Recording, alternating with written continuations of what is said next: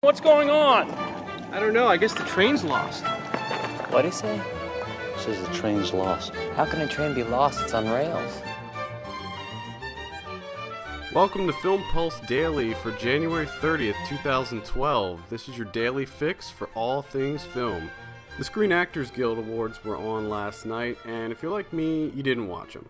Some of the winners include Jean Dujardin winning Best Actor for The Artist, Viola Davis winning Best Actress for The Help, Octavia Spencer winning Best Supporting Actress also for The Help, and Christopher Plummer winning Best Supporting Actor for Beginners. Both Christopher Plummer and Octavia Spencer already won Golden Globes for their performances, and I wouldn't be surprised if they won a couple Oscars as well. Stay tuned for our full weekly podcast where Kevin and I are going to discuss the full Oscar nomination list and get into a little bit more detail about that.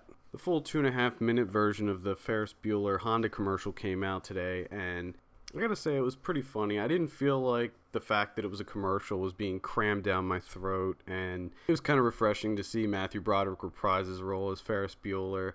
It was also directed by Todd Phillips, who you probably know from The Hangover and Old School, so that you know that it was actually a pretty high-quality commercial, and it's 2.5 minutes long, so it's pretty cool. You should check it out. Leave some comments below the post for the commercial and let us know what you think. Do you think it was a shameless attempt at selling cars? Do you think it was actually funny? Was it good?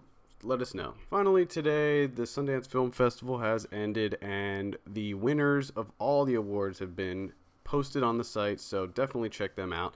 There was a whole bunch of really good-looking movies that premiered there this year, and I'm sure that at some point we'll get to see them probably within the next 3 years or so. And that does it for today. Make sure you come back tomorrow for our look at the latest DVD and Blu-ray releases. And as always, you can go to filmpulse.net to see all the latest news, reviews, features, and more.